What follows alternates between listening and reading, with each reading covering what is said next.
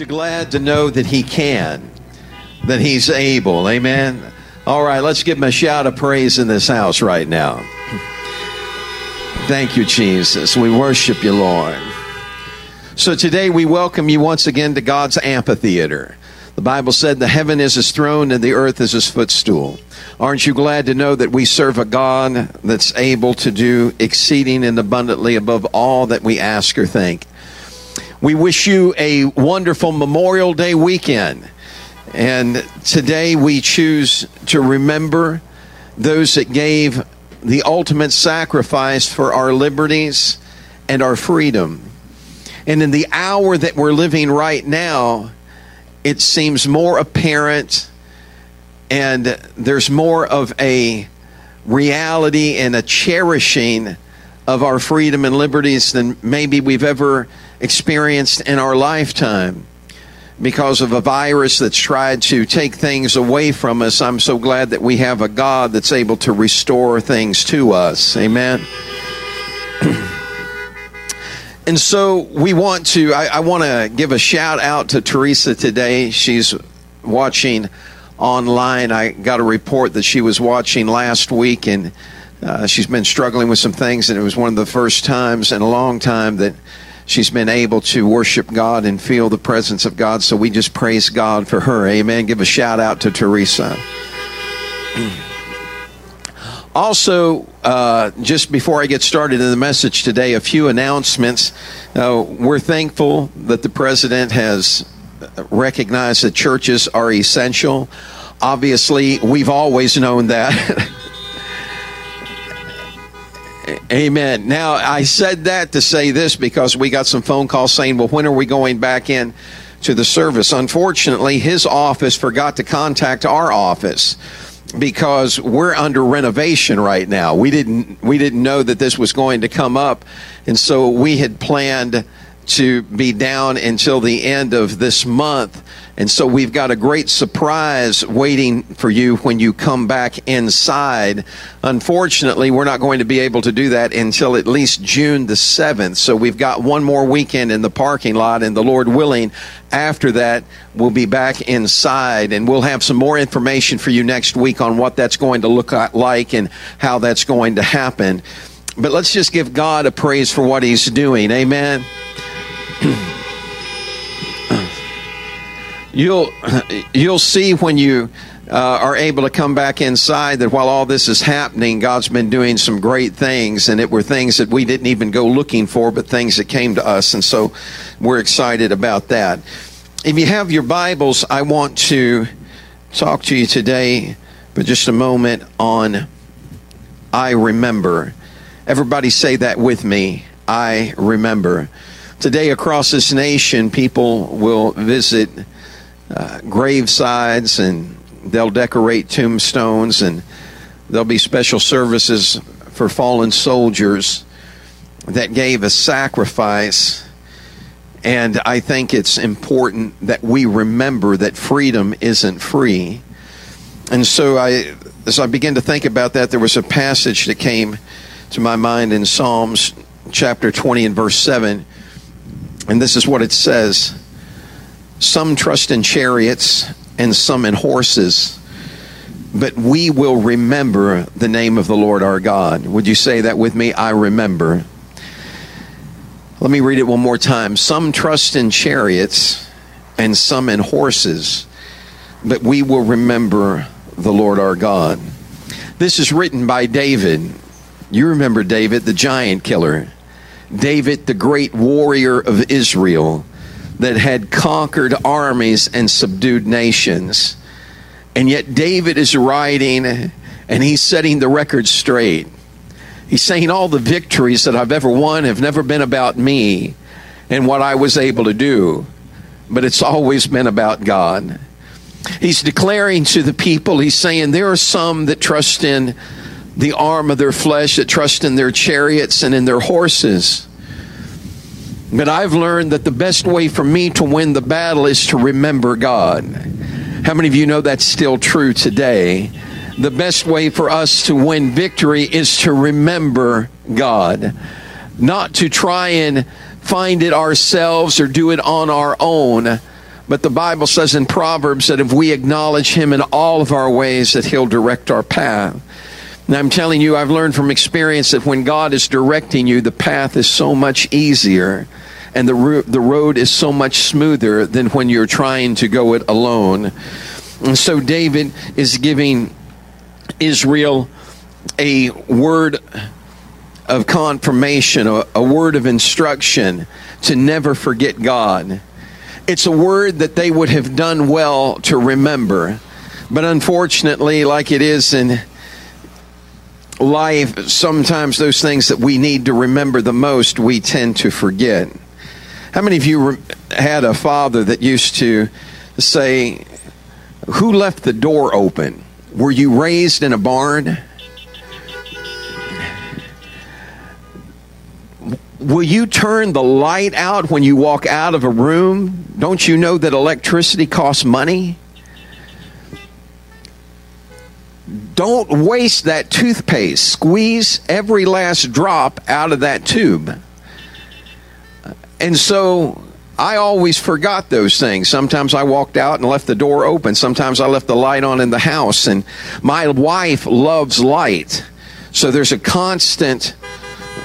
I don't have to wonder where that honk came from, folks. That's Debbie in the car down there giving me a amen. She loves light, and I'll walk through the house and I'll say, "Baby, you got every light on in the house." She said, "Don't worry about it. It's LED. It doesn't cost much to run." But it's just something that's embedded in me, and I'll follow behind her, shutting lights off, and she'll come behind me, turning them back on again. Look, I'm telling you that there is one light that we can't afford to shut off, and that's the light of the world, amen. We need to keep Jesus bright and strong in our heart. So David warned Israel. He said, "Look, there'll be people that trust in their chariots and some that trust in horses, but we trust in God." And Israel forgot that. They forgot to trust in God. And when we forget God, sometimes we find out that God's favor is on our life the way that it used to be. And so these people write in the 100 in Psalms chapter 137. I want you to listen to their hearts as they begin to remember what they had forgotten. He said, "By the rivers of Babylon, there we captives sat down and wept, when we remembered Zion, the city of God imprinted on our hearts. On the willow trees in the midst of Babylon we hung our harps. For there they who took us captive demanded of us a song, and our tormentors who made a mockery of us demanded amusement, saying, 'Sing unto us one of the songs of Zion.' How can we sing the Lord's song in a strange and foreign land? If I forget you, O Jerusalem, let my right hand forget her skill with the harp. Let my tongue cling to the roof of my mouth if I do not remember you, if I do not prefer Jerusalem above my chief joy." Israel had received a promise from God, and God performed that promise for them. He delivered them a land that flowed with milk and honey. Unfortunately, as years went by, they began to think that all they had was a result of their own doing instead of God's doing. America, we need to hear today that we're blessed because we're still one nation under God. The reason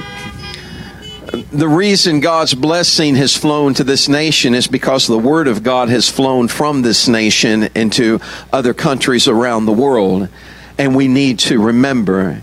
They forgot, and when they forgot, they found themselves in captivity. They saw that city that they loved. They saw her destroyed. She lay in ashes. And now as captives in a foreign land, they hung their harps in the willow. They begin to remember the way that it used to be when God was among them, when their hearts were turned toward God. And now they see themselves and recognize that they wish they had not forgotten all of God's blessing. They wish that they had not forgotten to keep their face and their heart turned and knitted toward God. And so they reminisce and they begin to talk about all that was lost to them because they forgot to remember. What we choose to remember can have a profound impact on our lives. In Isaiah 43:18-19, it says, "Do not remember the former things, nor consider the things of old. Behold, I will do a new thing. Now it shall spring forth. Shall you not know it? I will even make a road in the desert, and I will make a road in the wilderness and rivers in the desert." If we focus on the wrong things done to us, if we focus on people who've caused trauma in our lives, then we're going to miss out on what God has for us. So hear me today. Isaiah is telling them, God is speaking through Isaiah and saying, I don't want you to remember the old things. I want you to remember what I've got for you now. Everybody say, He's got it for me now. No, that's pretty weak. Say it this way, right now. Say, it belongs to me right now. And so he tells them to leave that behind and don't focus on yesterday, but look at your future with God. And so I want to share the story with you of a man that in a precarious situation, in a situation that looked like it could not get any worse, he chose not to look back, not to remember the former things of yesterday, but he chose to look forward. And it would seem that he had nothing to look forward to. This man had made some wrong decisions in his life. He had continued down a wrong path until finally it caught up with him, and the authorities apprehended him, and the verdict came in, condemned. He's condemned to die. And it seems like there's no hope for him. There's nothing for him to look forward to. He takes the long walk down death row with two other inmates beside him that are going to die along with him. He is marched up a hill and he is fastened to a tree. It was death by crucifixion. And as he hung on that tree, one of the men standing beside him began to look at the guy in the middle, and he began to shout at him and say, if you're the Son of God, get yourself off of here, save yourself and save us. And that man that had nothing to hope for, that had nothing to look forward to, struggling for breath, called across to the other thief and said, what are you doing?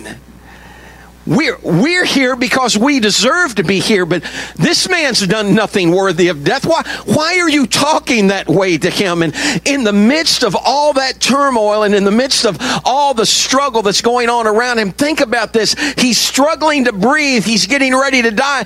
And yet he looks to Jesus and he says, remember me when you come into your kingdom.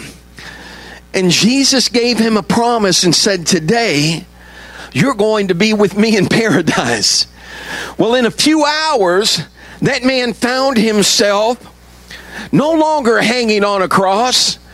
He's no longer experiencing pain, but he finds himself in a place called paradise. And he remembers that he was a breath away from winding up in hell when he turned and looked toward the Savior of the world.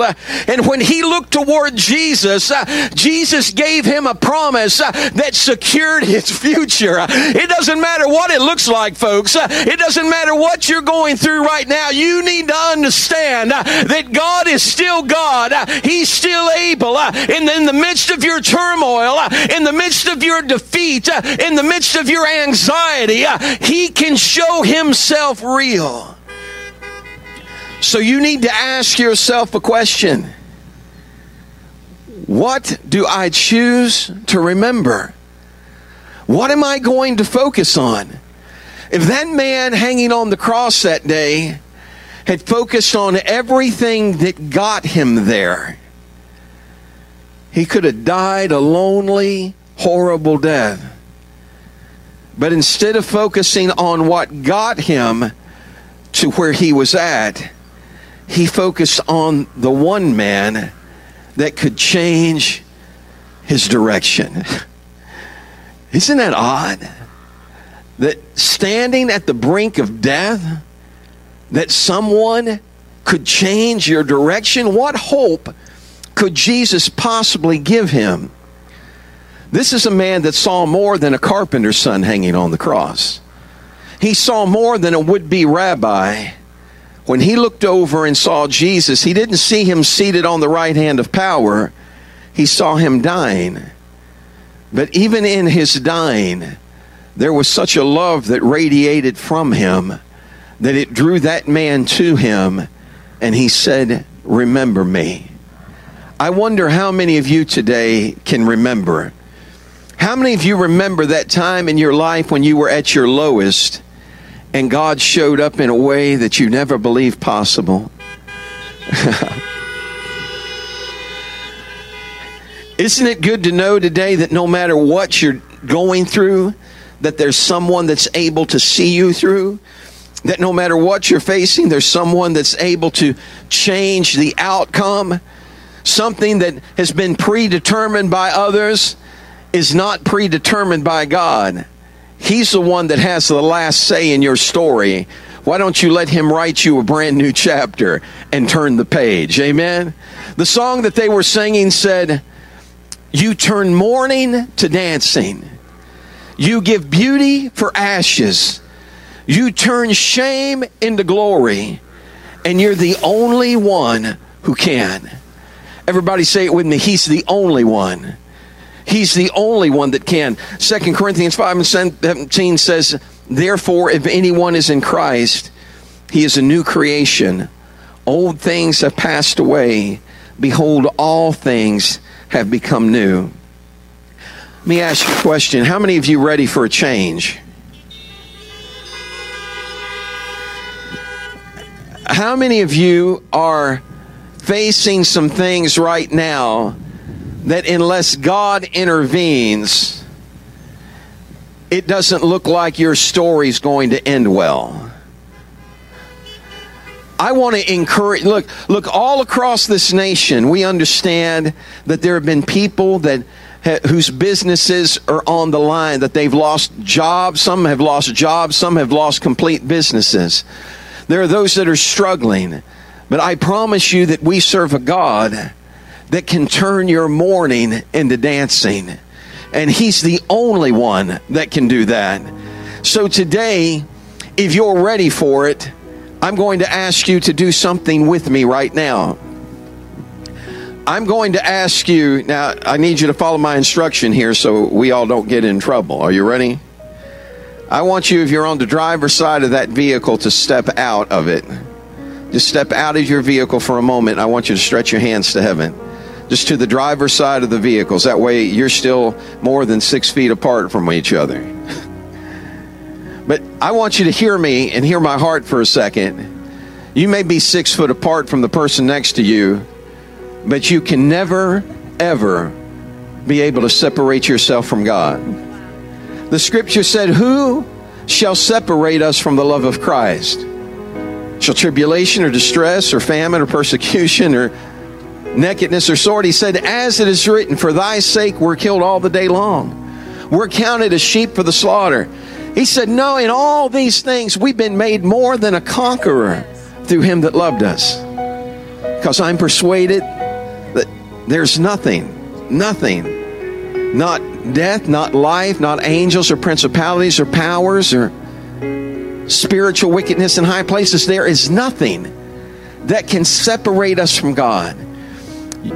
You're raising your hands to the one that spoke life to you. You're stretching your faith to the only one that can change your situation. And you're not raising your hands in vain. But today, as we remember God, my friend, God remembers us. I want you to pray with me right now. Father, we stand before you today with hands outstretched, declaring from our heart, we remember. We remember that we were undone. We remember the situation we were in, and you came and rescued us. We remember that darkest moment in our life when you showed up and drew us by your love. We remember the price that was paid at Calvary's cross. We remember that you would rather die for us than live without us. So today we stretch our hands and we say, here I am, God. I trust you. I believe you. I know that you're getting ready to turn my mourning into dancing, that you're going to give me beauty for ashes. And so today I choose to shout, hallelujah. Oh, come on, go ahead. Hallelujah. Hallelujah. He's worthy. Come on and worship him with me today. You give beauty. Yes, Lord. Yes, Lord. You turn shame into glory. Let him do it for you right now. The only one who can. You turn mourning to dancing. You give beauty for ashes. You turn shame into glory. You're the only one who can. You turn streams into gardens. You turn bones into armies. You turn seas into highways. You're the only one who can. You turn graves into gardens. You turn bones into armies. You turn seas into highways. You're the only one who can. You turn mourning to dancing. You turn beauty for ashes. You turn shame into glory. You're the only one who can. You turn graves into gardens. Yes, you do. You turn bones into armies. You turn seas into highways. You're the only one who can. You're the only one who can. You're the only one who can. Hallelujah. Wow, it looks so good to see you out of your car. I just mean to tell you, with your hands raised. Wow, we love you. We love you. Listen, may God bless you. May his face shine upon you and give you peace. In Jesus' name, we look forward to seeing you back here next Sunday at 10 o'clock. Have a wonderful week. We love you. Love you all. You turn mourning to dancing. You turn beauty for ashes. You turn shame into glory. You're the only one who can. You turn graves into gardens. You turn bones into armies.